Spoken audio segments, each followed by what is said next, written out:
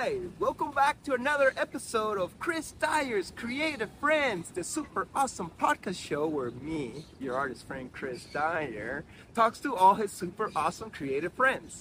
Today I'm talking to Max Egan, who's an old Australian friend of mine, who's an activist, a political commentator, musician, who now lives out here in Acapulco, Mexico, and we sat outside of his bar here and had a really interesting conversation. I think you'll find many new perspectives through it, so we can all continue having a conversation about what's happening in our reality right now. So enjoy. Blessings. What's up, Max? Thanks for having me over here at your place. Thanks for doing this. Not feeling so well. You got a cold or a... Yeah, I think everyone's down with something. It's like maybe they're spraying us or something. Yeah, you think? Yeah. The sky's so blue. Yeah, well, I don't know. Something's going on. Most people at the conference seem to have something, so... Well, maybe we're just like, mixing a lot of Could be. kinds of bacteria from all around the world. Could be. So where are we right now? We're in Acapulco. We're in Bonfil, outside the Casa de los Cuervos, which is my new bar, my new business. How is that? Like, how is it living out here? It's amazing. It's been really good. Like, to go from being a political refugee, sort of, political escapee from Australia, to owning a bar in Acapulco in just over 12 months is pretty amazing. And I didn't script any of it. I mean, you couldn't plan this, the way this has all happened. And it feels really good. Nice. Do you like living in Mexico? Is it a happy, chill place? I love it. I love the people. I mean, Mexico, they say it's so dangerous. I think they say that because they don't want you to come here and figure out that the rest of the world needs to catch up to Mexico, Right. It's amazing. This community that I live in, Bonfil, is a really, really open community, really kind, really caring. All the locals are very supportive of me having this business, and it's great. It's really, really good. Yeah, noise like, oh, what's this foreigner doing here? Nobody worries about noise. I mean, we've had noise here from all quarters. Anyway, we've had people, they set up a PA here at the end of the building one night and had a birthday for a 5-year-old playing children's songs at 110 dB till 3 o'clock in the morning. So, what do you do? It doesn't matter. Nobody cares. It's really good. That's awesome. It's a super chill, mellow vibe. Yeah, it's really, really good. I love Mexico. Nice. Yeah, I love the Mexican people. It's my 6th time here, so I always like coming back. Yeah. Let's start with an easy question. Max, what is the purpose and the goal of life? Why is humanity here? Are we here up to something, or is this just like a bunch of random things happening? I think each individual is here to express themselves to the fullest of their potential. To find out who you are, to find out what that frequency that is you actually is, and to learn how to express that. That's what I think it's about. I mean, we are incredibly creative creatures and could turn the world into anything we want.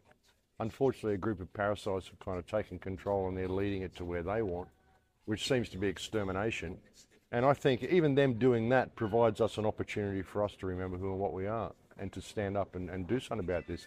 And all we have to do to fix the world is to remember who and what we are. And, oh my God, I have value. I don't have any rulers. I don't have anyone who can control me because you're just the same as me.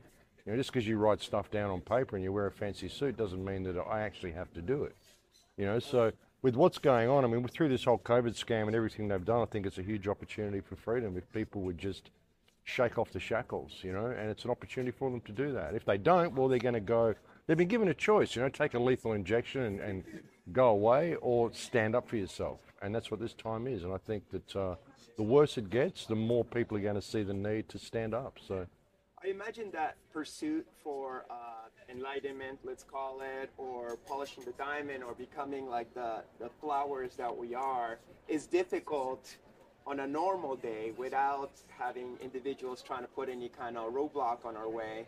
But perhaps these roadblocks are accelerators that create such a dissonance and contrast between the flowering enlightenment and the darkness they want to cage us in, that perhaps it's even a gift. Well, yeah, it is. It's an amazing time to be alive because we were just sort of going along. People were just in this trance, just going along, doing what they're told, thinking that all of this stuff that they think is important, like going and working a job and getting a nice house with a big front door and all this sort of crap they think is actually important. Maybe this is helping them realize that it's not. It's about you. It's like I said, it's about finding the fullest of your potential and expressing that.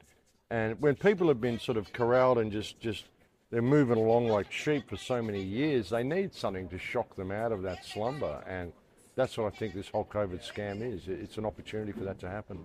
Mm-hmm. Beautiful. So let's take it as a gift. So I personally am here for this event called Anarchapulco. I've never done an event like this before. I don't know if there's even a lot of events like this. Could you help us know what this is about? Could you tell us what Anarchapulco is about? Anarchapulco is anarchist, an anarchist society, anarchist community. And anarchism simply means without government, without rulers. That's all it means. So it's an opportunity for people to find themselves and express themselves and find a way through this. It's an opportunity for people to come together and network with each other and find out other ways they can operate outside the system. I mean, the system is the matrix. People's belief that the system is real, that's the matrix. People's belief in authority is the matrix. So Anarchapulco is exactly the opposite of that. It's completely freeing yourself from that mentality. It's open source, anarcho-capitalism, like you do what you can to survive. As long as you're not hurting anybody else, it's all good. And express yourself to the fullest of your potential. So that's what it's about. It's about bringing all those people together. There's all different speakers and different concepts, and I mean the crypto crew and all that sort of stuff. I'm not really that, I don't even understand cryptocurrency. I mean, I've got some, but I don't really even understand it. But a lot of the conference is focused on that. But mostly it's focused on freedom. It's focused on self-empowerment. It's focused on community projects and just like not saying, can you just let me be free? Can you just let me get on with my life? No, it's just get on with your life. Be free and get on with your life. That's what it's about. And that's what we try to express at Anarchapulco. And it's been great this year. There's been so many new faces and it's been really good. It's been really great to see the community come together.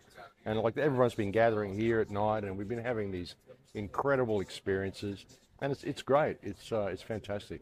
I've liked it a lot so far. A wide diversity of points of views. It's not like it's all one kind of person with the same story. It's like, well, that's the thing. Everybody's got an idea. So whatever your idea is, put it on the table. Maybe someone will come along and say, hey, I've got something I can add to that. And it'll turn into something that you didn't even dream of. And it'll take on its own life and grow into something incredible. Right. I mean, we've got to find a way through this. But what that looks like, nobody really knows. Right. But this meeting of the minds, when we all come together and we respect each other and network with each other and people give ideas to each other and bounce stuff off each other, it turns into something that we didn't even dream of.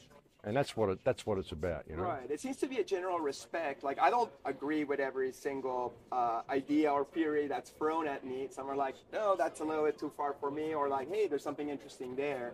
But it's good to exchange with respect. Absolutely. Yeah. Absolutely. I really like it. And I think there's like a little bit of a misunderstanding of what anarchy is. It feels like anarchy is like, oh, I do whatever the fuck I want. It's a free-for-all. Fuck everything. Nah, but it has a lot of respect for others and their own freedom to do whatever the fuck they want, right? Well, you think about what true law is, natural law, God's law, whatever you want to call it, is do no harm, and that's really the only law that there is.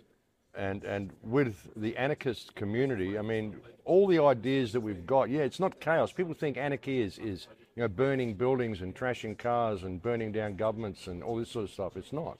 It's simply not being with rulers and realizing that you are establishing enough integrity in yourself to be able to govern yourself. And it's helping people get that feeling. So, yeah, I mean, that's what it's about. And anarchy is really the way the world should be run. It's natural law, I mean, in an anarchist society, if you do the wrong thing by me, well, I'm going to hurt you. That's the way it is. I'm going to do, take revenge or exact restitution or whatever you want to call it. I wouldn't say take revenge, but, things can work themselves out. You don't need rulers. You don't need police. You don't need any of that shit. In a true anarchist society, nobody really hurts anybody because everybody knows that's the rules. If you step on someone's toes, they might step back on you.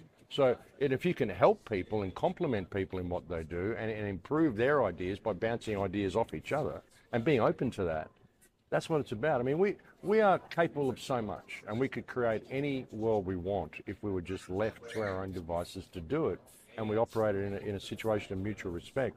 And that's what anarchy is. That's what anarchism is, and that's what this conference is about. I don't want to be pessimistic, but I personally find myself that there's most people or a lot of people are takers. And if they get a chance to steal or cheat or take for their own benefit, they would. How does that work into that anarchistic respect that we should all have? Like, would it even work when there's quote unquote bad apples? Well, we have a society that keeps people suspended in a state of artificial scarcity through the money system, through what people believe is value. People don't understand how reality works. They don't understand what value is. So people are worried about money, they're worried about this, they're worried about that, because of what society has created. They've got this vision of what they need to be. They measure themselves up to standards which are given to them by society. They're not their standards. You know, they've got to have this, and they've got to have that, and they've got to have the new car, and this and that, and whatever. Once you get past that, and I think that's what a lot of this is about, is helping people get past that. You realise that none of that means anything. In a state of anarchy, in this society we want to create, it's a cooperative thing. So no one's in a state of scarcity. Everyone's in a state of abundance. I mean, abundance is our natural state. You know, it's just this particular money system that the government's got us enslaved to, where we live in a system of perpetual self-generating debt. You know, so we can get away from that. Even with the crypto crew, that's what a lot of that's about. Get out of that situation of self-generating debt and create your own abundance. You know, and that's what we're doing. So it's mainly that society that does that. It's not us. It's not, you know. So yeah. Well, I hope we can get there. When I got here to this festival or conference, some of the people that I shared online were telling me, like, did you catch the HBO documentary? Did you see the Vice report about Anarchapulco? I haven't. I don't know much about it.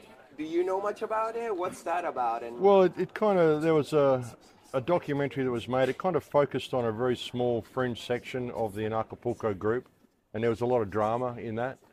And it kind of focused on that and tried to paint the whole anarchist movement and Anarchapulco itself in a pretty bad light.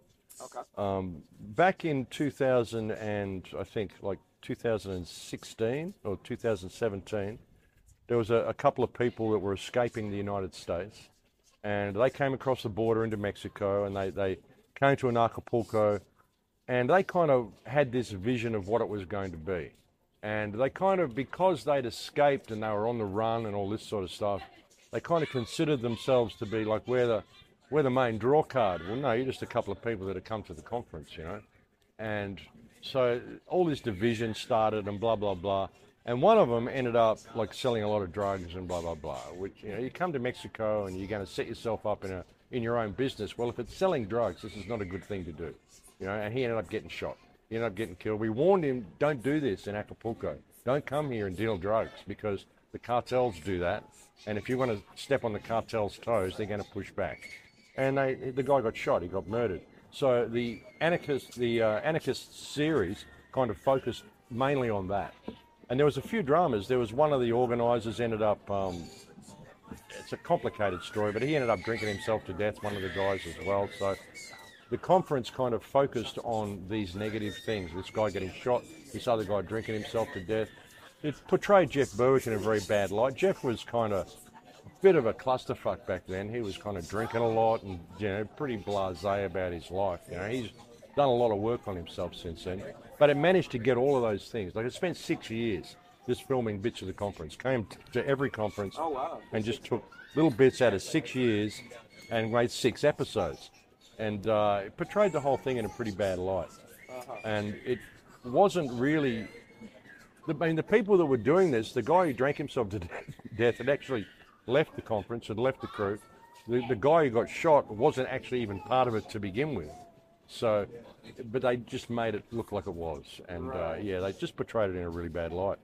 So, I mean, I think that was the whole...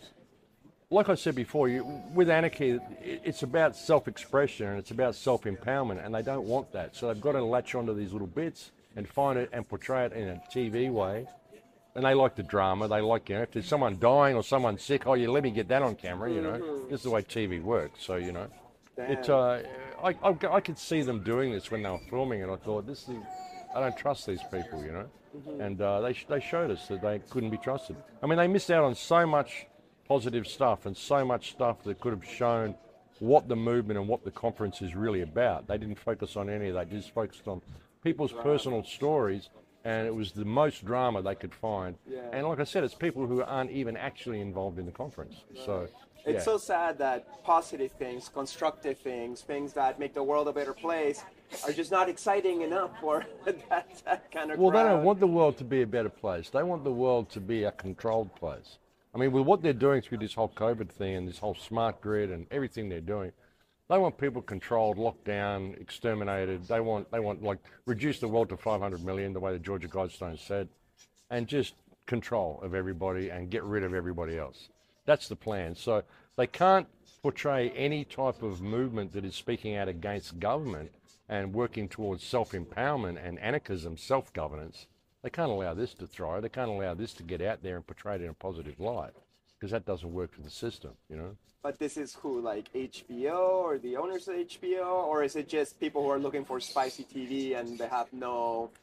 Well, the film producers, I guess. I mean, they want to be able to sell their product to HBO. HBO is going to want drama, and, Vice and all these crew are going to want drama, and they're going to want these personal stories. They're going to want something they can get their teeth in, so they can say, look at these people, don't go there, don't do that, look how nasty and how dangerous this is. Your government's going to protect you. Make sure you do what you're told. Don't go to Mexico, Right, don't try something new. Yeah. But I see nothing but positivity here, and it's perhaps because it was a little bit disorganized before. It's been very well organized this year. I got a really good impression of it, and I'm enjoying it. Is there any speakers that you enjoy from the conference that you have enjoyed hearing? Or I've actually been pretty sick the last few days, so I haven't actually been to the conference. I went there for a little while yesterday. I'm going to go today, but I've been quite sick. There's been something in the air, and I've spent like 2 or 3 days in bed, so I've missed most of the speakers. So I'm going to have to watch all the replays. But, I want to see Andrew Kaufman's speech. I want to see his workshop. There's a few people I want to see. But, I'm just going to have to do that later. So I can't give you an opinion on that. Yeah. Well, I think another nice thing of the conference is that they raise all these funds for the Marsh home. Do you know the Marsh home? Yeah, it's 2 streets away, and it's incredible. You've got a woman who's 80 years old looking after 68 children.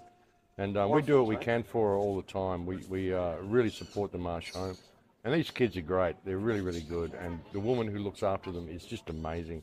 These and a lot of orphans from... Well, just street kids and orphans from around the place, yeah. So none of them have got parents. Or if they have, their parents are messed up and the kids can't go there. So this particular woman just looks after them. And I don't know how she does it. I don't know how she looks after 68 children, like one woman. And they're great kids too. They're really, really good. And they always come to the conference. They do a little show for us. Yeah. It's really good. So we do a lot of work for them, a lot of charity, and that's an ongoing thing all year. We're always doing stuff for the kids. So yeah. That's so nice. I went to give a speech yesterday for them, and I painted them a mural by the pool. I love your artwork, by the way, brother. Oh, thank you so much. Yeah. I'm happy to be here to be of service. So we actually met 2012 during the Australia Eclipse Festival. We were in Kuranda at Adam Scott Miller's gallery home, and Amanda Sage was teaching a workshop, and I was teaching a spray painting workshop, and you were hanging out, and we had a little bit of conversation, and you stuck out to me because you were telling me how I was not supposed to pay taxes, and I was like, what? I don't have to pay taxes? You're like, yeah, it's illegal and stuff. So I always thought like, well, like, I don't know how to pull that off, but here's a person who thinks differently. How was your life in Australia? Did you live in Kuranda? And what's actually like your job or your mission? Are you an activist? Are you a speaker? Or what's the thing that you do? And how was your life there? Well, I was a musician for years and years. When I was in my 3rd year of high school, I just walked out of my high school and halfway through my exams in my 3rd year. A lot of noise here this morning, folks. Yeah. Sorry about that. It's okay. Picked the perfect time for an interview. But, well, it's more spice in our, And Mexico, Yeah. But I was a musician for a lot of years, and always lived like I said. I left school halfway through my exams in my third year of high school. I just thought, what am I doing here? And walked out. I'd already been kicked out of 4 schools by that time for arguing with my teachers. And I just became a musician, lived on the outside of society for most of my life. Then when 9/11 happened, I kind of put that aside and became an activist out of necessity because, okay, here's the big event we've been waiting for. This is going to usher in their new world order, you know. So then I just became an activist. And I've always had this saying that if you throw yourself to the wind, you can ride it. And I have no stake in the outcome of anything I do. I just sort of go with the flow and do what needs to be done and say what I feel needs to be said. And I believe that if I operate from my heart, the universe will guide me, it will provide for me, it will look after me. I started doing that in 2004. I stopped playing in bands and I just jumped on the activist wagon. And I've been looked after. It's all worked. The way I've come to Mexico and manifested this bar within 12 months, there's no way I could have planned this. There's no way I could have scripted it. I could never have afforded to build it or do any of this sort of stuff. It just kind of fell into my lap, which shows you that if your heart's in the right space and you're saying the right thing and you're providing the right energy, the energy comes back to you. Life is an emotional mirror. And I've always operated that way in everything that I've done. I've just treated it like an emotional mirror, and I've just tried to do the right thing and tried to be the best person I can be and help as many people as I can along the way and point out a better way for us to go as humanity rather than what the government is leading us into. And I've just done that, and I've been guided, and people want me to come and speak, and they want me to do interviews and all. So it just kind of works, and I never planned on any of this. I never planned on being an activist, never planned on being a celebrity or whatever people call you, you know. But it just works. I believe that if your heart is true and you are a good person, you're the best friend you can be to people, and you are improving the world by your presence into it, then the world will provide for you, and it will guide you, and you'll be in the right place. So that's just the way I live. I mean, I can't really explain it. But I've never recognized the authority of government. I just don't, you know, these people, who are you guys? Who are you? Why do you think you have control over me? Why do you think all this stuff you write down actually means something? As far as taxes and things go, I've never filled out a tax form. I just never participated. People have said to me, how did you get out of paying taxes? And I just didn't participate. I don't even know what the form looks like, you know. I don't know what a voting form looks like. I don't know what a tax form looks like. I don't know what any of this stuff. Can that get you in trouble? Well, maybe, but it hasn't. So, because I think my heart's in the right place, if you're in that energy, like, I don't worry about it. If you're worried about it, I'm like, they're going to come for me, they're going to come for me. They probably would, you know, but I don't operate that way. I don't, it's a mirror. It's an emotional mirror. Like I said, your natural state is abundance. And if your heart is in the right place and you're doing the right thing, I think the universe is going to mirror that back to you.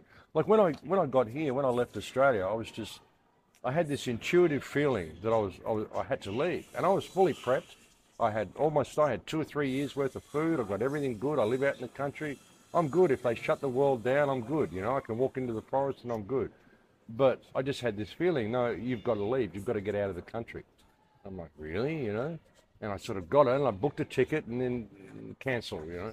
And then a week later, I booked it again and left. And 2 days later, I was in America. And then 2 days after that, I was in Mexico. As soon as I got here, the police went and started visiting my sister, looking for me.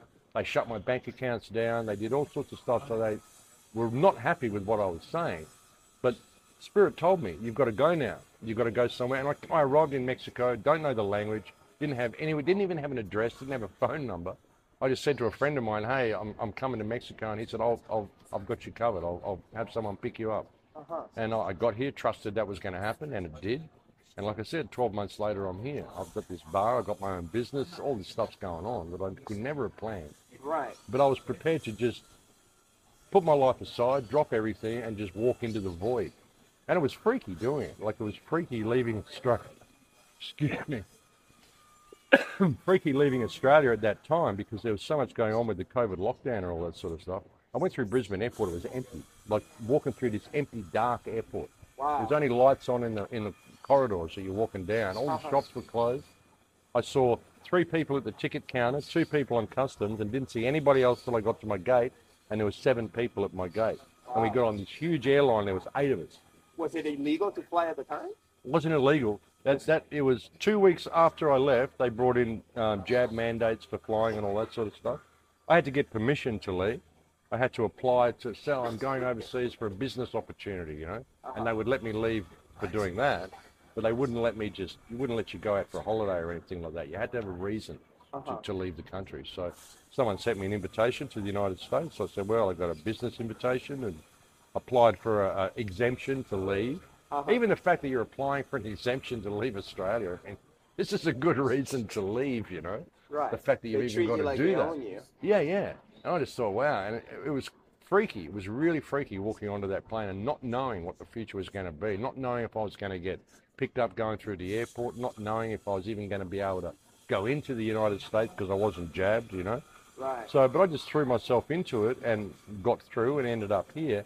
And like I said, a few days after I got here, everything went crazy in Australia. They came looking for me, shut my bank accounts down, all sorts of stuff happened. Wow. So my intuition was right. Why would they do that to you? Why are you so dangerous to them? Well, because they don't like what I'm saying, you know. I'm trying to empower people into freedom, and I'm not recognising the authority of government. I never have. You know, these people are an invalid corporation, especially in Australia. I mean, government, and through the whole COVID scam, I mean, government is a group of people who are elected into positions of authority, into positions of power, positions of management, essentially. And they're doing a god-awful job. They've abused that authority. They've lied to people. They've destroyed lives through this whole COVID thing under the pretext of keeping people safe. So the way I look at it, they've all abdicated any privilege they ever had to govern to begin with. And governing is a privilege. You know, it's not a right, it's a privilege. We put these people into positions of management. They're supposed to do the right thing. But the problem is they're politicians. You know, that's what's wrong with government, is politicians. We need good managers if we're going to have government at all. I guess we need some sort of government because we've got these cities. I would like to see people re-educated to the point that they can govern themselves and manage things themselves. Government gets in the way of that. So they stop you doing everything that means anything, and they control. Like the other day, there was a leak here on the road, and I noticed there's a guy here fixing it. He's there, he's digging it up with a coal chisel. He's got thongs on and board shorts, and you know, he's got an angle grinder, and he's cutting pipes and stuff. In Australia, you'd need to have hard shoes, you need to have a hard hat, you need to have gloves, you need to have protective clothing, all these regulations. Government need so it'd cost like 5 times as much to do it, and it'd take 5 times as long because of all the regulations government put in place. Right. Which is all about controlling you. You can't just go and do it, you know. Here in Mexico, you just go and do it and fix it, you know. It needs to be done, so you do it. So you think there's zero good intention behind the managers? Like, yes. I'm going to make a lot of devil's advocate questions. Like, I agree with you in a lot of these points, but like, you know, maybe they got good intentions to keep people protected, or... I don't think so. I think that they're parasites. I think they're liars. I think that they are doing everything they can to control every aspect of the human experience. I have no faith in politicians at all. I think that every problem that we face in the world, doesn't matter what it is, it was legislated into existence. And when we try to fix those problems, we come against all this red tape and all this stuff we've got to do, which is all legislated to be there. You know, every problem is legislated into existence. It's deliberate, you know, and government don't serve the people, they serve themselves. I think of the world not as a system of countries and governments, but as one large holding company masquerading as a system of international governments and nations, but they all work together. It's a big people farm. Each country is like a department store, different franchise of the farm, and they all work together to control the people. They convince the people we need government to keep us protected and keep us safe. Well, who from? All the other governments. You know, they say China's going to come and invade the United States. Well, no, China's a country, doesn't give a shit about the United States. The Chinese government and the American government may face off against each other and convince the people that they're going to have a war and the people need them to keep them safe. It's a scam. The whole thing's a scam. It's just protection, a big protection racket, you know. And I think all politicians are involved in it. They pay themselves enormous amounts of money, and they just screw the whole world. And no, I don't trust any of them. Maybe some people enter politics with good intentions, but once they enter that system, the system is corrupt from its very core kernel. You know, it's not dysfunctional, it's not broken, it's doing exactly what it's supposed to do. So once you enter into that system and start playing by their rules, you become corrupted to begin with. You know, there's no way through that. We've got to shake off the shackles of government, shake off the shackles of politicians, and learn how to rule ourselves. I wonder if humanity will be able to see through the illusions. In many ways, this whole depopulation that's taking place is hugely beneficial for that, because a lot of the really stupid people are taking the jab, they're all dying. What's going to be left are people who were smart enough not to do this. That's the orphanage. Having fun. And they're smart enough not to do that. So you got to have a lot of really aware and empowered people that are going to be left at the end of this. So in many ways, I think they're destroying their own control system by doing it the way they're doing. Because the more dystopian they make it, the more people are waking up. And they've red-pilled most of the world. Yeah, I think a lot of people are realizing what's happening. But I really resonate with the whole thing that you were saying about leaving your country when your intuition told you, even though you had a nice setup. Because I myself, I owned my place in Canada, in Montreal.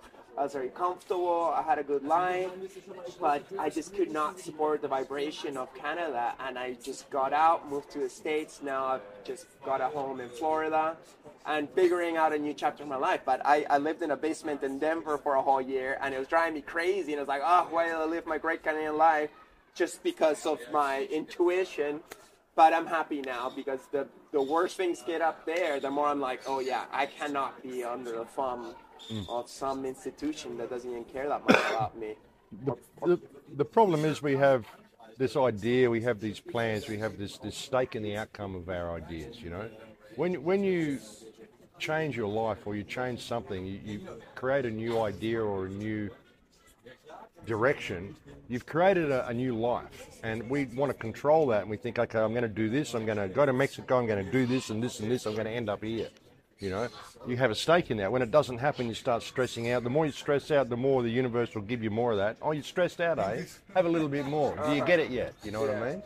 And so you've got to understand, when you do these things, you create a new vibration, you create a new life. You've got to let that life grow. And if you're open to it, it'll take you in directions you never even dreamed of. Like with me coming here and ended up with this bar in Bonn. I went all over Mexico looking for somewhere to live and where I want to be happy, and ended up like back where I started and where I was supposed to be. So we have this stake in things, you know, and we've got to just let things grow organically and love it for its own life, you know, and not be too heavily focused on any type of outcome. Let it go where it wants to go. And that's what I think people should do, and that's what I've done. And I mean, that's what you end up in this place that you like and blah, blah, blah. So, you know, it kind of all works out if we can just let things grow and be open to the universe guiding us, you know. We have too much of an idea because of the parameters we're given to judge things by, and you know, we think we've got to end up in this place, you know, or I'm going to be safe, I need security, I need financial security, I need this or that. Rather than just, like you say, throw yourself to the wind. If you do, you can ride it, and it will take you places you never dreamed you could go. Right. You know, so that's what I think life is about. That's how you find yourself. You know, like there's no way I would have dreamed that I would end up here. Even 2 years ago, there's no way I dreamed I would even be in Mexico, living in Mexico. I mean, I come here for the conference every year, but what, living in Mexico? How is that ever going to happen, you know? And here I am, so yeah. Nice. Well, I'm happy for you. It's good to trust God or the Great Spirit or destiny to take care of us. And it's also good to know that life isn't permanent. We all die. Life changes over and over again, and we can't just hold on to the idea of who we're supposed to be or what is a good life. Sometimes we gotta let it go, and perhaps life gives you something even better. Same with humanity. Like right now, we might be holding on to a certain way because we think it's so great, but perhaps it does have to go to shit in order to flower a new version that's more pure and less corrupted. I think in many ways, like human consciousness itself has reached a state of spiritual bankruptcy. You know, if you look at our society, it's pretty messed up, you know, and with the state of spiritual bankruptcy we're in, I mean, this had to happen. We had to come to a head where it just all implodes. And I can't see any other way to actually create a new system. I can't see any way to enter into this system and restructure it into what we want. I think this system has to completely implode, and a phoenix will rise from the ashes. We just got to ensure that that's our phoenix and not theirs, you know. And that's what I think this is. But I think this had to happen. I don't think there's any other way out of this. You know, we've got to. We've done some pretty bad stuff collectively as a human species. We've kind of forgotten our path completely, and this is an opportunity for us to realise that and to come back onto our path and see what it really means to be human.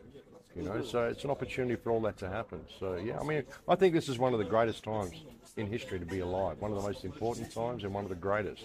It's a time of absolute opportunity. a time where we could actually establish freedom. But it's a painful process. It's going to get ugly before that happens.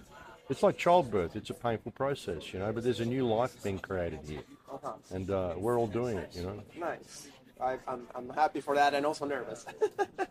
Well, yeah. I heard that you used to have a YouTube channel and that got taken away from you. Am I in danger right now by talking to you on YouTube? Like, why Oh, yeah, you are. Why are people angry at like you? Why wouldn't you be angry at me for just having a conversation about how we view the world? What's so dangerous about People that? just don't like what I say. They don't like what I say because I try to empower people and I don't respect the system. My YouTube channel was deleted. I had 238,000 subscribers on YouTube. That got deleted. I had like 26 million video views.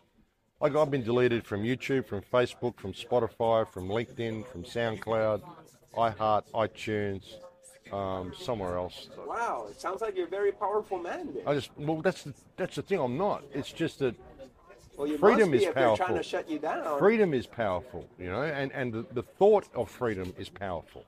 And conveying that thought to people and helping people understand that they don't need rulers is powerful. That's what they're scared of. They don't want people to be able to think for themselves, operate under their own frequency. They want permission.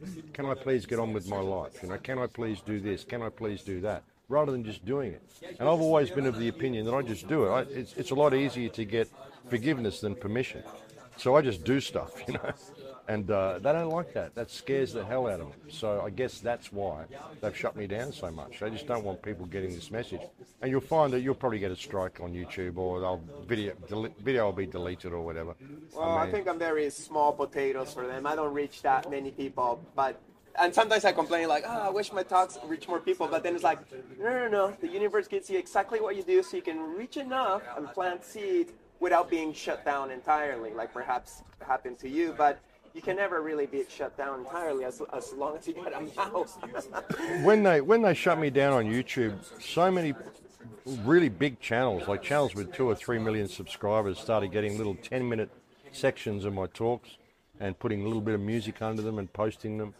And there was a couple of big channels. One of them wrote to me and said, "We're really sorry to see you go from YouTube, but the truth is like a spring, Max. You can't shut down the source of a spring. When you put a rock over the source of a spring, all that happens is it pops up 100 areas around the hill."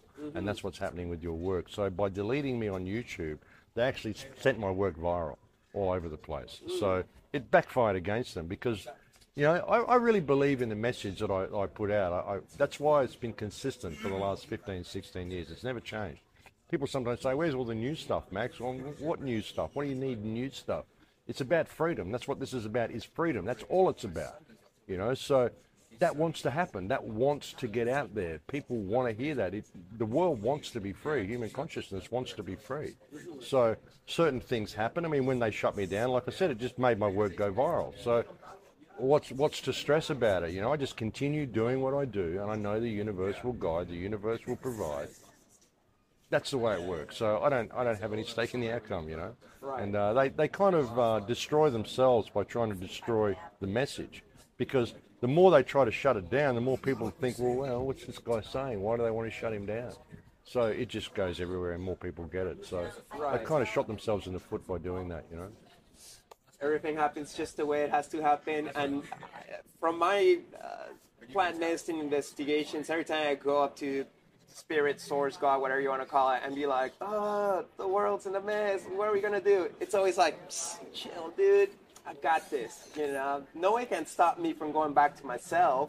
I'm going to go back to myself, and this is just a beautiful plot with lots of ups and downs, very interesting and spicy, so I can have fun in this virtual reality game that I'm playing through all of you. It's like, See, people all right. people have this fear of death. You know, they think, well, everything's going to go crazy and they're going to kill me, or, you know, something's going to happen.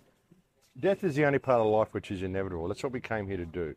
And so many people will do what they're told and they'll comply. I'm sorry, bit chesty today, but they'll comply with all this stuff the government says because, and the more crazy it gets, the more dystopian it gets. They just think, I'll just comply a little more. If I comply, they'll eventually let me go back to normal. But what they're basically doing is getting themselves locked further and further into a cage. and they comply, and they're scared of actually standing up and breaking free because they just want to spend one more day in the prison. It's crazy, because it's a prison. We're living in a prison, and we've done some pretty horrible things. Like I said, the human race collectively has reached a point of spiritual bankruptcy. So this has to happen. So what is it really about? What is this whole experience about? Perhaps it's about how you leave the realm. What energetic state are you in? Are you prepared to sacrifice? Because every time you comply with something that you know is wrong, you give away a little bit more of your soul, a little bit more of yourself. You end up just this thing completely bereft of who you are, locked into a cage, walking between the lines, doing what you're told, because you're so scared of leaving the prison. But you're going to leave the prison one day anyway. It's what you came here to do. You came here to die. It's the information that you get along the way and how much you grow along the way. And what if this is just the exam and the main event is later? Your main event comes after this. What if this is just a 3D video game? And it's about what you do with it, and it's about how much you are prepared to sacrifice who you are to remain locked in this video game. Are you prepared to go further and further into the cage? So that's the way I kind of look at it, And I'm not going to go into the cage at all. This is one of the reasons why I left Australia, because if they come for me, I'm not going with you. I'm not going to the police station. You're not going to arrest me. I'm not doing any of that stuff. We're going to fight to the death right here and now. And I'm not prepared to. I thought, well, I can't do that there. I'm not prepared to make my last stand there because there's too much more I need to say. This whole transition that's happening, there needs to be a narrator for it, And maybe that's part of my role, other people as well. But, there's a lot of information that people can get through this, which could empower the human species and lead the human species back to a path of freedom. So that's what I feel I'm trying to do. That's what my role is. I mean, that's what everybody's role is if they would just pick up the torch. So that's the attitude that I have towards it anyway. I have no stake in this. So you're only here for a breath. I mean, you're not going to live forever. So why on earth would you comply to the point that you become a slave because you just want to stay in the prison? I don't care about the prison. I'll just get on with my life, and I'll try to empower everybody that I can around me and do the right thing in all that I do. And that's the way I'm going to live it. If people want to stop me, well, you'll have to do it physically because I'm not backing down, that's the way I approach it anyway. Well, it seems like when we talk about alternative points of views of what's happening in society, names are thrown on us like conspiracy theory and whatnot. But then there's like very big, obvious groups of people postulating very radical changes in the world with, excuses of good intentions. The one that I always bring up to, like my parents and my family is like, can you please go and look into the World Economic Forum? Can you look at what they're saying? Because it's not making me feel very comfortable, this whole thing of like, you'll own nothing and be happy. And they're all like, oh, Chris, you're just, don't worry about it. That's conspiracy theories. Like, no, it's on their webpage. It's on their speeches. They're talking about it. Can you please tell my parents and my normal friends out there, what is this group and what are they doing and what's their intention and goal? Well, they're removing all freedom from everybody. And through the whole guise of climate change and all this sort of crap, the 15-minute cities, energy compliant homes. Who are these people? The World Economic Forum, Klaus Schwab, and the Bilderbergs, and I mean, there's a group of nefarious people that sit behind all governments. The leaders from all these different countries, right? Well, the leaders from all these countries. A lot of the leaders from a lot of the countries now are all young global leaders trained by the World Economic Forum. So you've got people in power in our nations that are all supporting a foreign power, which is a foreign corporate power. It's not even a foreign country. It's a foreign corporate power, which has this particular idea for what humanity should be doing, based on their models, which is all based on this whole economic system again. They want everybody controlled. They want everybody controlled in every aspect, even your dreams, your thoughts, everything. They want you in 15-minute cities, digital IDs. That's something with Australia as well. Like apparently if I go back to Australia, again, they want to bring in a digital ID by May the 1st. Oh, wow, that quick. Huh? That quickly, yeah. Canada's working on it too. I won't be able to even leave the country without a digital ID, and I don't want a digital ID. Yeah. So England also is at it. Yeah, everybody's going to do it. It's the same thing. I mean, these young global leaders have infiltrated most governments, and that's the problem. So again, it's an opportunity for us to shake off the chains. But it's a sordid can of worms. But Basically, it's the corporate takeover of everything and micromanagement of every single aspect of humanity that the World Economic Forum wants to do. And depopulation. I actually believe that it's even more than control. They want to exterminate most of the human race. I really believe that's what they want to do. They want to do Exterminate most of the human race. Okay. Like, Why? because they're psychopaths. You know, that's what they do. When you look at the jab, the graphene, some of the stuff that's in the jab, the amount of people that are dying from this jab, it's horrendous what they're doing. And what they're doing with the food chain, they're breaking all the food chain down, like egg farms. How many food production plants have been destroyed in the United States in the last 12 months? It's ridiculous, absolutely shocking how much has been destroyed. And, you know, floods, fires, climate change, everything that they're doing. And I don't believe climate change is real. You know, man-made climate change, I think is completely ridiculous. They're doing it themselves.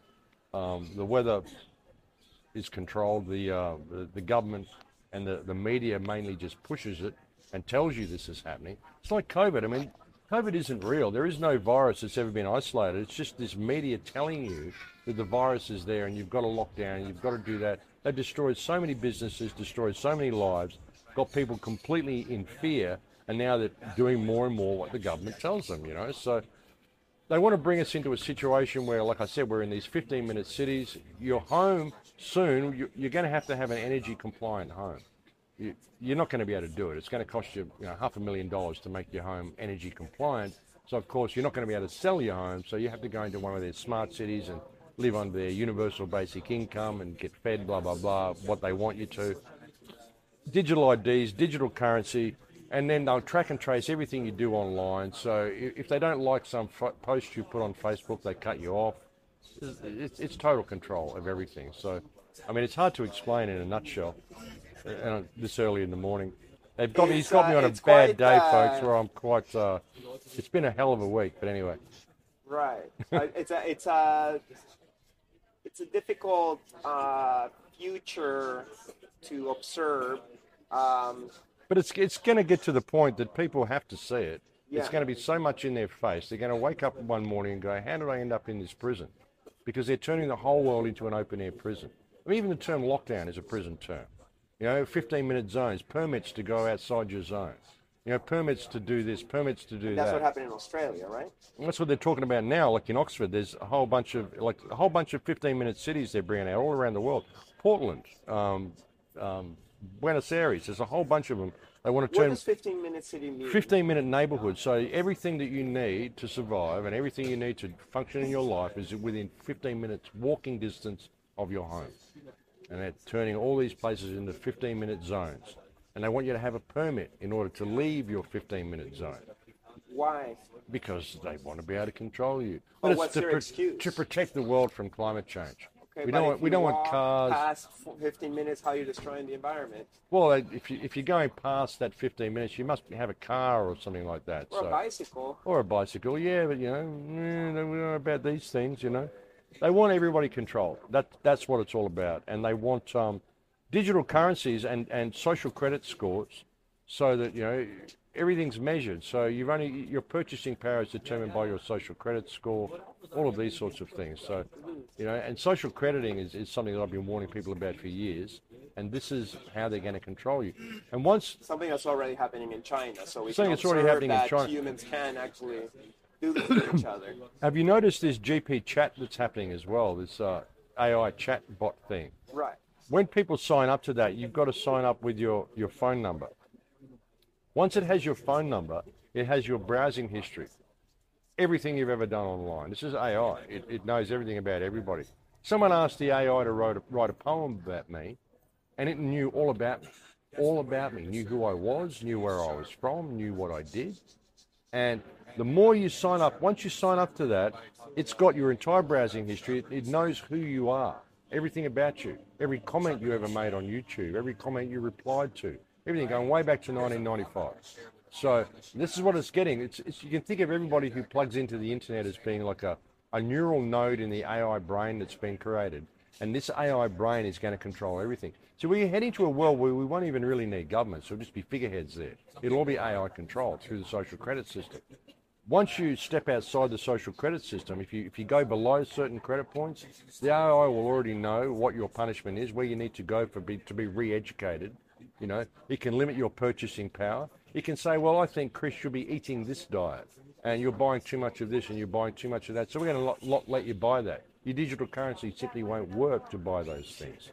We're going to lead you in the direction we want to lead you, which is all about total control, to mold you into what we want you to be to serve our system.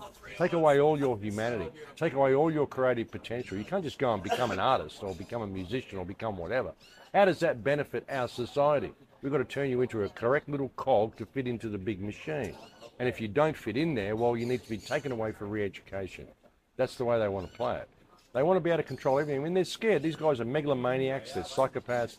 They just want to be able to control everything. You know, they're kind of looking at the world as if the one with the most wins.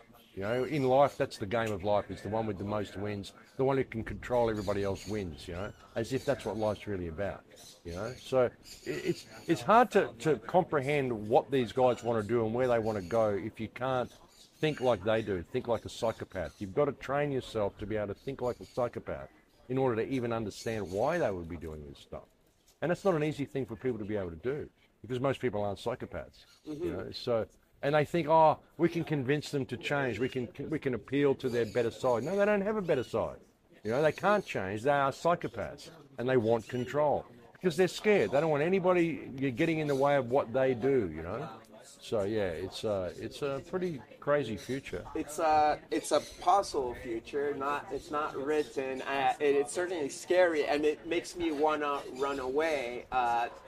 To some degree, I have already started moving away from places that would have that. But will there be a place in the world where we could escape that will just be happy and chill? Or is it something that we'll have to change wherever we're at? We're going to have to change it wherever we are. It's worldwide what they're doing. I mean, even here in Mexico, you've got certain freedoms here in Mexico, which is why I'm here, because Mexico will be one of the last countries to fall. If the world falls, Mexico will be one of the last to fall. But with enough people speaking out and putting the right message out there and enough people standing up for themselves, I don't think it will happen. We've got to put common unity back in community. We've got to start helping each other, supporting each other, working cooperatively, which is what this whole anarchist convention is all about, you know, working cooperatively. They want us competing with each other, and they want us dependent upon the system. So the best thing to do is to just walk away from it. Just the system is a fiction. The whole thing is a fiction. The Matrix, like I said, is people's belief that the system is real. The people's belief that someone can write something down on paper and call it law, and you actually got to do that. Why? You know, if it goes against the one universal law of do no harm, then how is it law? You know, so people don't think that way. So it's an opportunity for that. But yeah, I mean, they're trying to corral us and control us into this thing, and it's coming to every country. Like even the stuff that they've done in Mexico here, they're now different strokes for different folks. The people in Mexico are very rebellious. You can't push them too hard; they push back. But what they've done is they've done things like. Now they brought in a couple of months ago where if you want to have a new internet account in Mexico, you've got to supply them with a tax number. They did that because most people in Mexico don't even have bank accounts. Like at least half the population don't have bank accounts. So how are you ever going to bring in a smart currency in Mexico? But they're all addicted to the internet. They're all addicted to their cell phones. So if they want to, and they change accounts all the time, you're moving and blah, blah, blah, new things, you get a new account, you know. So when you open a new account, you've got to have a tax number. In order to have a tax number, of course, you've got to have a bank account to have it hooked up to. So you're going to have to go and open a bank account. Once you've got a bank account, well, we can hook you up to this digital smart currency. So, you know, it's the way they do it. Different strokes for different folks. So it's coming all around the world. But again, it's an opportunity for people to see it. So I think the world will overcome this. I don't think they're going to win, but it's going to get ugly. It's going to get uglier than what it already is. Do you think people got power, and do we have to actually physically fight each other in order to stop this? Or is there some kind of Gandhi-ish spiritual way to vibe out the positive world we want? It may come to the fact that it may come to the point that you have to fight simply because of the order followers, the police, the military, these people who are just brain dead enough to keep following orders that these politicians give them. But I mean, if enough people were to simply stop complying, like now, enough people were to get it and simply walk away from the system and begin supporting each other, like I said, put common unity back in community, then I don't think we would need to fight. I think we could just change. I mean, I've often said if people had that epiphany and just went, oh my God, I have value. I literally, I know what I am now. I remember who and what I am. I know what it means to be human. And you don't have any authority over me. I can just do the right thing in all that I do and the world will change. If people just had that epiphany, we could change the world in a day. But a lot of people are terrified of their own power. They're terrified of standing up. They're terrified of making their voice heard. You know, so I try to lead by example in what I do. And what I've often said to people is, you know, if you're putting me up on a pedestal or thinking I'm a guru or any of that sort of stuff, you know, or someone special, I'm not. That's the whole point. I'm a social misfit. I'm a guitar player from Adelaide, for God's sake. You know, like I didn't even finish high school. You don't have to be anything special in order to make a difference. You've just got to speak your truth and know who and what you are. If you know who and what you are and you speak that truth and you act in integrity in what you do, you'll change the world. And if everybody did that, we'd change it in a day. It's really that simple. You know, if enough people stood up and just said, hey, we're not doing this anymore, they would fall into the shadows, these people, because they're scared. They can't exercise their authority unless people believe that authority is real to begin with. And it's not, you know.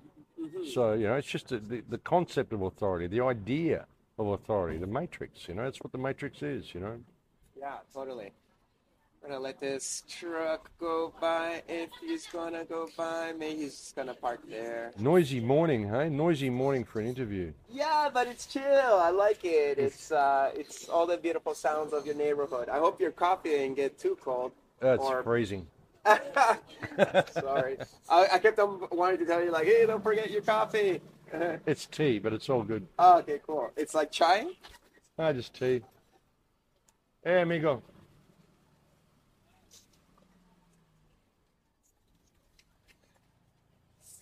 All right. So, so I just want to like backtrack a little bit to the part of the last couple years. I'm trying to avoid certain words, perhaps, just because it doesn't get too flagged. But you were saying that it was all a scam, and perhaps like when some of my friends watches this or my mom's watches, be like, oh, why is he saying that? Like they might not understand because they perhaps only saw the news or they heard a lot of their friends getting sick. Perhaps one or two even died. How could it be a scam if all these things obviously happened in the world the last couple of years? Like, what's your perspective on it? How did we get tricked, and how can we all be so convinced that something actually did happen that was worth removing a lot of our freedoms in order to protect us? Well, you know, media can do incredible things. You know, media spin will do just about anything. When you think of COVID, when they said 2 weeks to flatten the curve, I went, here it is, this is never going to go away. A lot of us called it as soon as it happened. COVID, it's never been isolated or proven to exist. If you look at some of the work that's coming out on virology and terrain theory, you realize that even the whole concept of infectious viruses is an unproven science. You know, like they'll say this and the viruses affect you and blah, blah, blah, but contagion has never been proven. If you look at university studies where they've tried to even get horses to catch colds from each other, they can't. You know, your body has detoxes. It has a detox because it feels other body having a detox nearby. So it's kind of that's the way we work. With COVID, what they did was by isolating people, locking them down at home, and saying we need to protect the elderly, they basically killed the elderly, locked these people into nursing homes. They fed so many of them midazolam, which is an end-of-life drug, and they killed people. People were going into hospital. One guy went into hospital with a broken arm, ended up dying of COVID in hospital. How does that happen? You know, they give them these drugs, they isolate them, they put them on ventilators, and they kill them. Everything was COVID. Anything that you could die in a car accident and it would be a COVID death, because they test you after you're dead. They test you with their PCR, which isn't a test. A PCR is not a test. It's a polymerase chain reaction. A polymerase chain reaction test. How does that work? It's not. That's why they say PCR test. So they don't tell you it's actually a polymerase chain reaction. What they do is they get a molecule and they amplify it till they've got more and more of it, enough to work with. That's all a PCR is. It's an amplification process. I might want to look at some particular cell in your body. So I can do a test, I can find that cell, that I can amplify it to the point that I've got enough to look at under a microscope and work with it. That's what a PCR does. It's not a test for anything.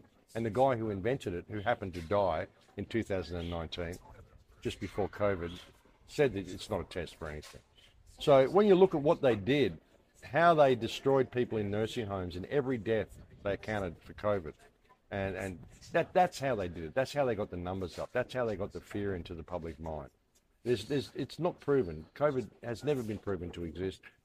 In order to even develop a vaccine, you need to have a virus isolate. There's no virus isolate. You can talk to the Australian Medical Organization, the US, British, European, whatever. Show me some of the virus. Show me an isolate of the virus. And they can't. They can't. It doesn't exist. They never found it. They never isolated it, never proved it to be real. So what's the vaccine for? It's not a vaccine. You know, it's the nanotech and graphene and the poison, you know.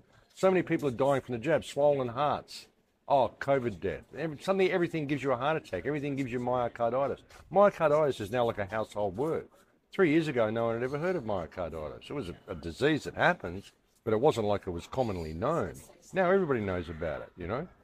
This is how they've done it. Is it being correlated, the heart issues and all the jabs that just went down the last year? The media will tell you, no, there's no connection. People are dying of everything. People are dying from bending down to tie their shoelaces. They're dying from falling asleep in front of the TV. They're dying from straining on the toilet. They're dying from digging in the garden, getting myocarditis from digging in the garden. Dying from climate change.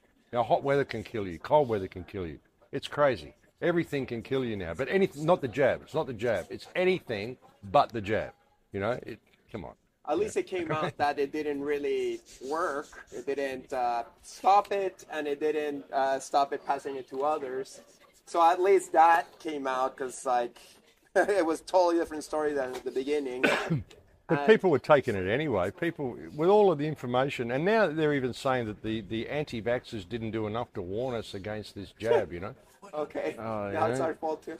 Yeah, we've been screaming. I hate that term, because I'm not anti anything. I'm just like, no, I don't vibe with a new technology coming out rushed by corporations. Yeah, I mean, why would you allow anyone not sound stick a needle into your arm, and what for? Like, you know, I feel pretty good now. I feel very healthy. I don't need your vaccine, you know. Like, I'm good. If I get sick, I'll take some steps to make myself well again, you know. And I also didn't like that name, because the vax is supposed to be a particular technology, and this is a totally different one. mRNA technology, where they're actually inserting a piece of code into your DNA. Are they changing the DNA itself? Yeah, they're changing the antenna. They're changing your DNA by inserting this piece of RNA in there, which is basically programming your DNA just to produce what they want it to produce.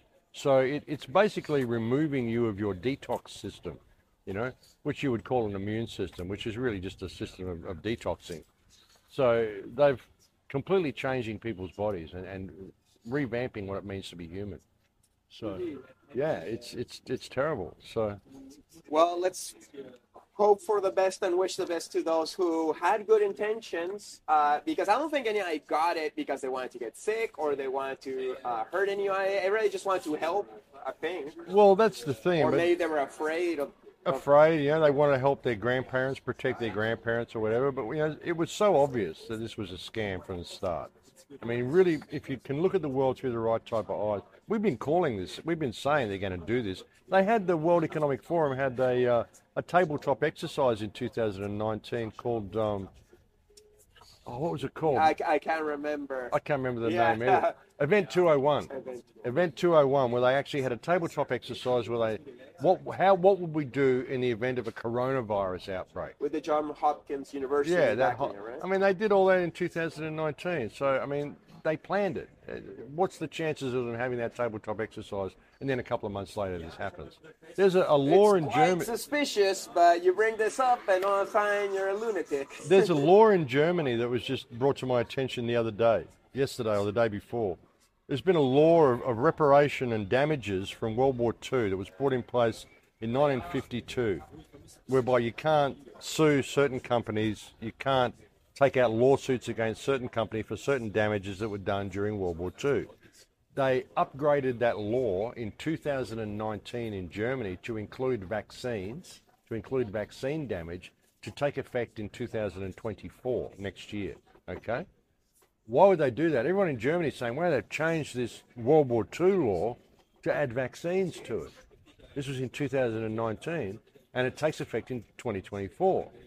So, and we've been saying for a long time, once this jab really starts taking effect in people, you're going to start seeing mass die-offs. And we've seen a lot of people die in the last couple of years. But I think that's going to escalate next year. And so what are the chances that before COVID was even discovered or declared, Germany would put this new piece of legislation into that World War II legislation to cover vaccine damage? So you can't sue against vaccine damage starting in 2024. But I didn't know COVID was coming. Oh, it's just a surprise pandemic. Really? You know?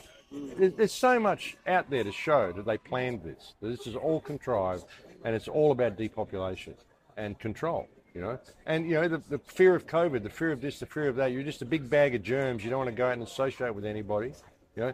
And the isolation, social crediting, the masks, all this stuff.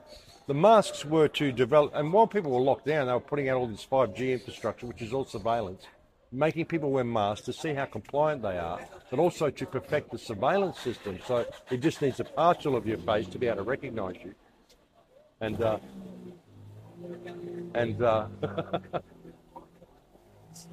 you think the masks don't work? oh, the masks definitely don't work. They're surgeon masks. I mean, they don't protect it. You've got holes going through it. You put a mask on and blow smoke through it. How's it protecting you against the virus, you know? It's ridiculous. Right. A friend just told me, you know, if you can smell a fart through your mask, it's not working. Yeah, exactly.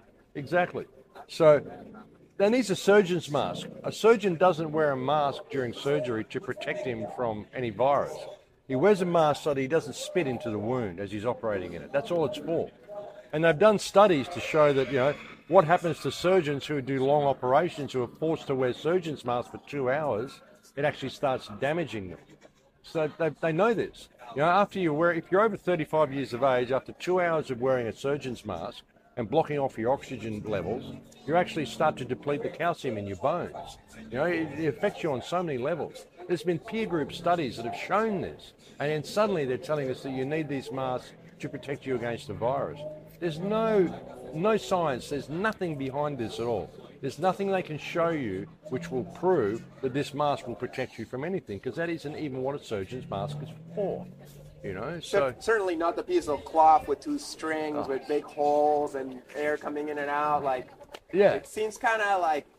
The crazy part as well, some people are saying this has been done from this virus was constructed in a biolab and escaped from a biolab, you know? This is one of the stories that's been going around as well. It was manufactured in Ukraine or China or whatever. And you say to these people, okay, so you think it was constructed and escaped from a biolab. In a biolab, people wear these huge hazmat suits and these big respirators and blah, blah, blah. And you're telling me the virus escaped when they had all that protective gear on. And so you're going to wear a little surgeon's mask to protect you, really. You know, I mean, how do you weigh up that mentality, honestly, you know? Right, but, you know, you hear something so many times and you see it all around you, and if you dare to be like, hey, that thing don't work, it's like people feel attacked. Like, it's like, hey, like, let's have a conversation. I was always hoping, like, hey, can we get just 2 doctors on TV? One that thinks it doesn't work, one that thinks it does, and can they have a conversation and then we listen to them and see what makes more sense? They won't let that happen. They won't let any debate happen because they're afraid. Because if the debate does happen on public TV, they don't have a leg to stand on. So they just shut everybody down. Any doctor who spoke out against it, any nurse who spoke out against it, anybody who tried to speak out against COVID, they just called you a conspiracy theorist and shut you down. Shut your channel down, shut your business down. Doctors have been deregistered for even suggesting that COVID isn't real. You know, I mean, the science is settled. Suddenly science has become a tool of oppression, you know, and this is not what science has never settled. That's the nature of science. Science is about asking questions, you know. If you can't ask questions, well, how is it science? Yeah, well, this is all a very difficult topic because, like, it had the world split apart. Maybe now things have mellowed out a little bit and we're okay listening to the other side and having a conversation. But at the time, it was really hard to, like, have those conversations with people that we love in our life because they kind of felt, you know, they felt attacked in their beliefs and they felt attacked if you didn't respect their boundaries that they needed And well, It's unfortunate. This is why I've often said you've got to be able to detach from people that you know and people that you love as much as you love them and know them and be there for them and help them, whatever. But you've got to be able to detach because everybody's on their own life path. Everybody's on their own life journey. And some people are just going to do it, and that's the way it's going to be, and you're going to lose these people, and that's just the way it is. you gotta kind of just respect them and their beliefs to do whatever they want, in Yeah. the same way that you'd hope they respect you. Yeah, because it's your life path, it's your life journey that this is, and this is the culmination of everything. This is the big moment. This is it's almost like Judgment Day, you know. The season finale of humans. Yeah, pretty much, you know. And you've got to detach from this. Even if you want to get biblical about it, it says in the end times, you know, people will be disconnected from their families and you know, father and wife and husbands and, you know, everyone will be split asunder, you know. And you've just got to deal with that because it's your journey, your particular journey.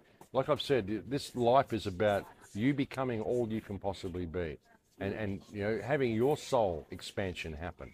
You know, so, and every time you comply with a little bit of this, you lose a little bit more of your soul. And all I can do is offer a perspective to people. I mean, if you want to take the jab, that's your business. You can go and take it. I'm just going to offer you a perspective because I think it helps. And I think that you have an opportunity here to change your perspective and to learn what it means to be you. You've got an opportunity here to really step into your own power, you know, rather than giving that power away to government, giving that power away to media. And for those that are going to do it, well, they're going to do it, and that's okay. If you think of this as just being a single consciousness, there's only really one of us here.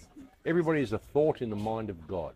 It's just a fractal reality of different frequencies of consciousness.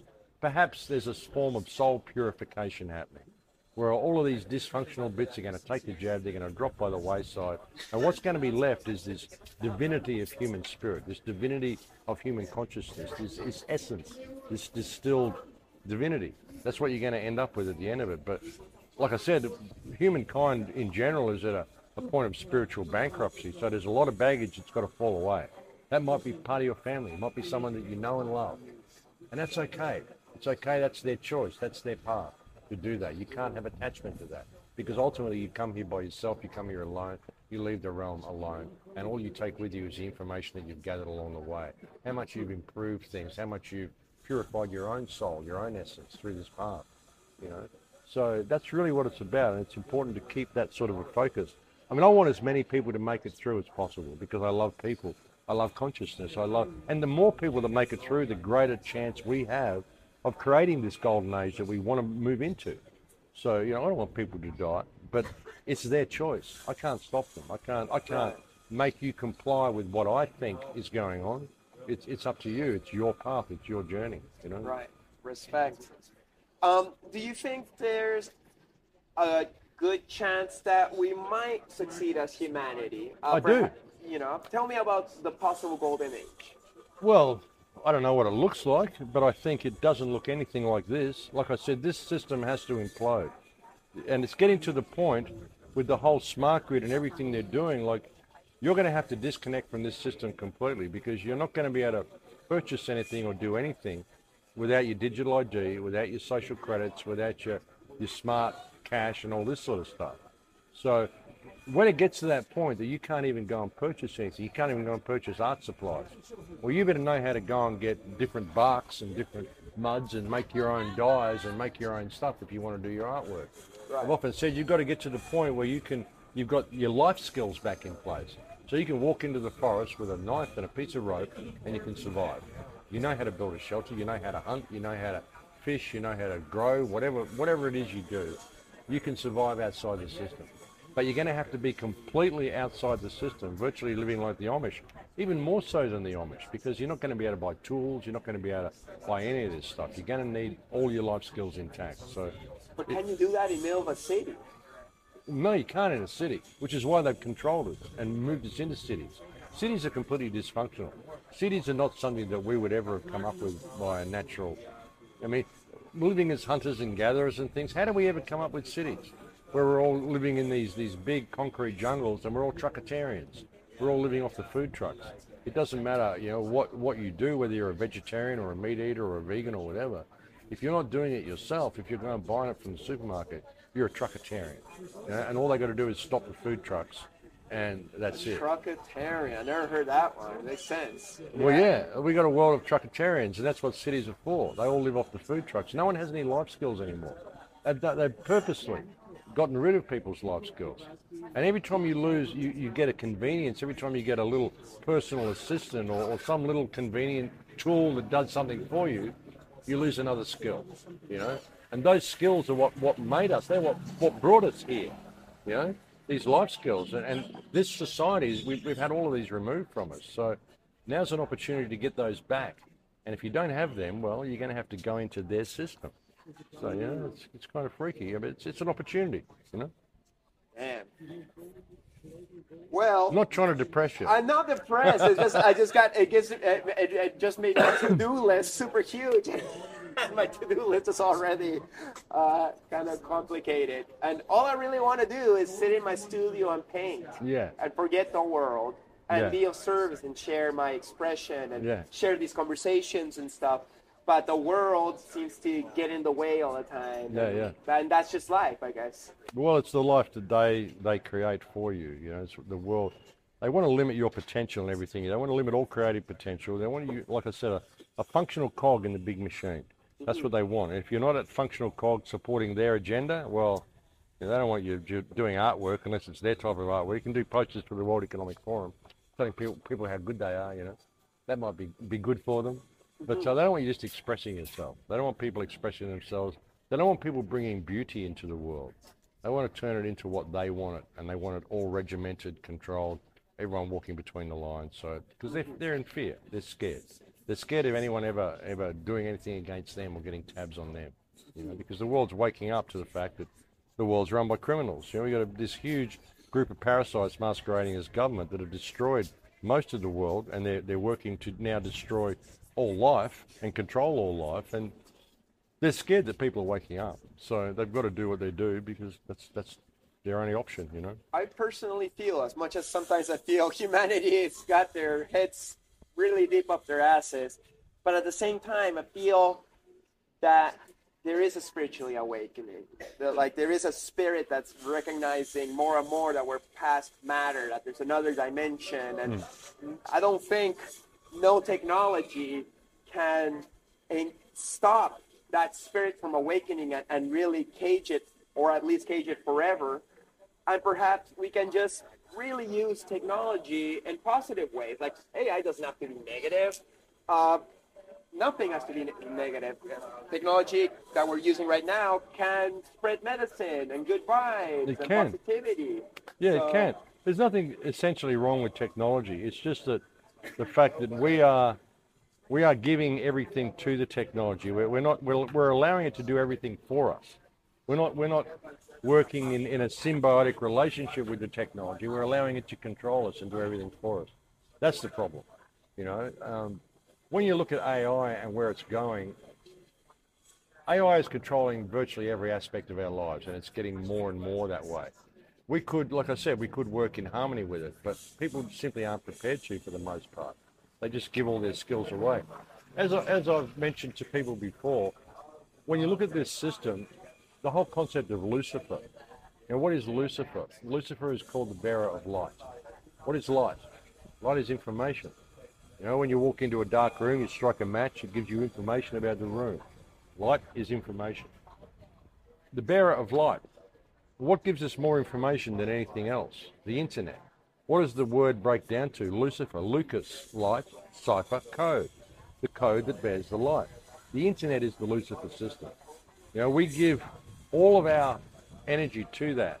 We give away all of our life skills. We allow the AI to tell us what to do and to dictate our lives for us. Even when people are running companies and things, generally they're not doing the spreadsheets and things themselves. It's a computer program. It's the computer doing it all for them, working it out for them. So that's another, I don't have to think about it. The algorithm will work it out for me. I don't have to think about this, the algorithm will work it out for me. I don't have to pay my bills. I can just go here and the algorithm will do it for me. You know, so the more we give ourself and our skills away to the internet, eventually it's going to control every aspect of our lives, and that's our choice that we're doing that. That's why I've never done any of that sort of stuff. Look, I don't own a cell phone. I've never owned a credit card. There isn't anything that I've ever bought anywhere in the world, in a shop, in the real world, that I paid for with a card. I use cash every transaction that I do. So I just won't go into that system. You know, as much as I use the internet and I use, you know, I do videos and all that sort of stuff, I've never let it actually control my life. There's so many ways I could do things which would be easier if I allowed AI or algorithms to do it for me. But I just don't do it because I want to maintain those skills. I want to know how to operate in the world. I want to know how to operate in communications with people. And, you know, I prefer to sit here and talk to you rather than text you or any of that sort of crap. So, you know, that's the problem. People's general laziness and people's inability to recognize the power in themselves. They're terrified of their own power, most people. That's the problem, which is why people give away all their skills to this Lucifer system. And you look at it, I mean, eventually it's going to control every aspect of our life. Eventually you won't even need governments. It'll all be done by the algorithms. Governments will just be figureheads. Like I said before, when you go down on social credit points, the algorithm will already know what your re-education needs to be. They'll take you away. All the police are needed for it. They'll get a call. You've got to go and find this guy. They'll put on their facial recognition glasses. They'll pick you out of the crowd. They take you off and they'll re-educate you. If you can't be re-educated, well, there's only two types of people that exist in this world, which are desirables and undesirables. So if you're working within the system, you're a desirable. If you're not, you're an undesirable. And that's the way they want it to be. That's the way it's going to go. So even blaming the World Economic Forum and all these people, I mean, these guys want control. They want control of all this stuff. But eventually they're going to be controlled by the AI system as well. And like I said before, you think of everybody who plugs into the internet as being a neural node in this new brain that's being created. What are we teaching it? You know, what are we teaching it? What do most people do online? They abuse each other and they watch porn and rah, rah, rah. I mean, how much of that goes on? So this is what we're training the AI. This is what humankind is. So the AI is kind of looking at humankind as being a bit of a virus on the earth, you know, like these so people. We have heart. I think we got hard. I think we do. And I would hope that AI would be like, okay, they're dumb, but they got good spirit. And but you have emotion, you have soul, you have an emotion, and you have soul. AI doesn't. AI is analytical. It analyzes and it looks and it sees, well, this is the way things need to run to run smoothly, for things to function according to what the algorithm says is correct. There's no soul Will there. it recognize our happiness and our sadness at all and consider it into its equation? Well, it'll recognize happiness and sadness, and it will work to make you happy by supplying everything for you, so you don't have to think about it, you know. But how? By giving us some soma or something. Yeah, exactly. Brave New So, World. you know, I see it as an opportunity to break away from the whole thing, brother, that's happening here, you know. And like I said, we could use the system and the AI system to our benefit, but the more we automate things is the problem. You know, automation, and every time we do that, we're giving away life skills, and you know, that's the problem. Well, you know, it's like how can the AI see you as being a responsible human being if you're not prepared to take that responsibility? If you're going to give away, if you're going to ask it how to do everything, how is it ever going to see you as being anything but a child? You know what I mean? So that's the problem with it. well, we can't do it all. I know, you know, to grow your food, to prepare, to do all your chores, to pay your bills, to do your art. Like, But why do you there's even so have much bills? there. Why do you have bills? Because you live in a system of self-generating debt, which shouldn't even be there. You know, this is something I saw when I was 4 years old. When I've told this story a lot of times. When I was 4, my parents took me up into the forest. First time I'd ever been to the national park. And it was incredible, like trees, and it was amazing. And I said to my mum, why can't we come and live here? Let's come and live here, Mum. And she said, oh, we can't. I said, why not? Nobody else is living here. She said, oh, we don't own the land. And I looked at her and I said, own the land? What do you mean own the land? Who owns the land? And she said, the government owns the land. I said, how did they get it? She said, you'll figure it out when you get older. And I was walking around with my teddy bear that afternoon, and I said, Teddy, it's all fucked up. These people think they can own the land. You know, can you tell God to please take me off this world and put me back onto the other world where the people don't think they can own the land? You know, the Earth's been here for billions of years. You're here for what, 100? Do the math. You don't own shit. You know, the Earth owns you. And the concept that you have to pay to be alive. This is what's wrong with the world. This is how they manage to do it. Keep people on that treadmill in this system of perpetual self-generating debt where you've got to pay to be alive. That's the problem. If you get rid of that mentality, start living cooperatively. Just do what needs to be done. Just do it. If you need a house, just build it. You know, why do you need to buy the materials? Just go chop a tree down or make some mud bricks or whatever and just build it where you want to build it, you know? What's the problem with doing that? That's the way it used to be, I'm sure. So we've got to get back in touch with that. And how do we do that from within this system? Well, we don't. The system has to implode. It has to completely melt down. So in many ways, what's happening is a gift. This is a gift. And we will come through it. We will come through it. I mean, they're not going to succeed with what they're doing. But what's going to happen is you're going to lose probably 90% of humans are just going to fall by the wayside because they don't have the skills. They don't have the mental capability to actually believe in themselves, you know, but a lot of us do. And how do we do that? How do we create the world we want when there's all these, you know, as much as I love them, there's all these intellectual fools out there who believe the government's real and believe that you've got to walk in these guidelines and work by these parameters. How can we ever do it? How can we ever build this golden age that we want with all these morons around us, honestly? So you've got to give them the opportunity. Do you want to grow? Do you want to grow into what it means to be human, or you want to take the poison and just fade away? Because, you know, as much as I love people, it's in everybody's benefit if they just take the poison and fade away. You know, as much as I love people and I don't want them to die, but it's their choice. It's their choice to do this, you know. So, you know, what do you do? What do you do? I mean, in a state of spiritual bankruptcy that we're currently in, humankind has to be given this choice. How do you depopulate in an ethical way? You might even think this is ethical, but ultimately they're given the choice. I mean, I didn't do it. You didn't do it. A lot of people didn't do it. All the media bombardment and propaganda and all this shit. A lot of us just said, "Hey, no, we're not going there." But a lot of them didn't. A lot of them just went there. Well, okay, that's your choice. Like I said, it's an individual path. So, in many ways, this had to happen. And I see a bright future coming. What it looks like, what the golden age will look like, it won't look like this. It will be starting from scratch.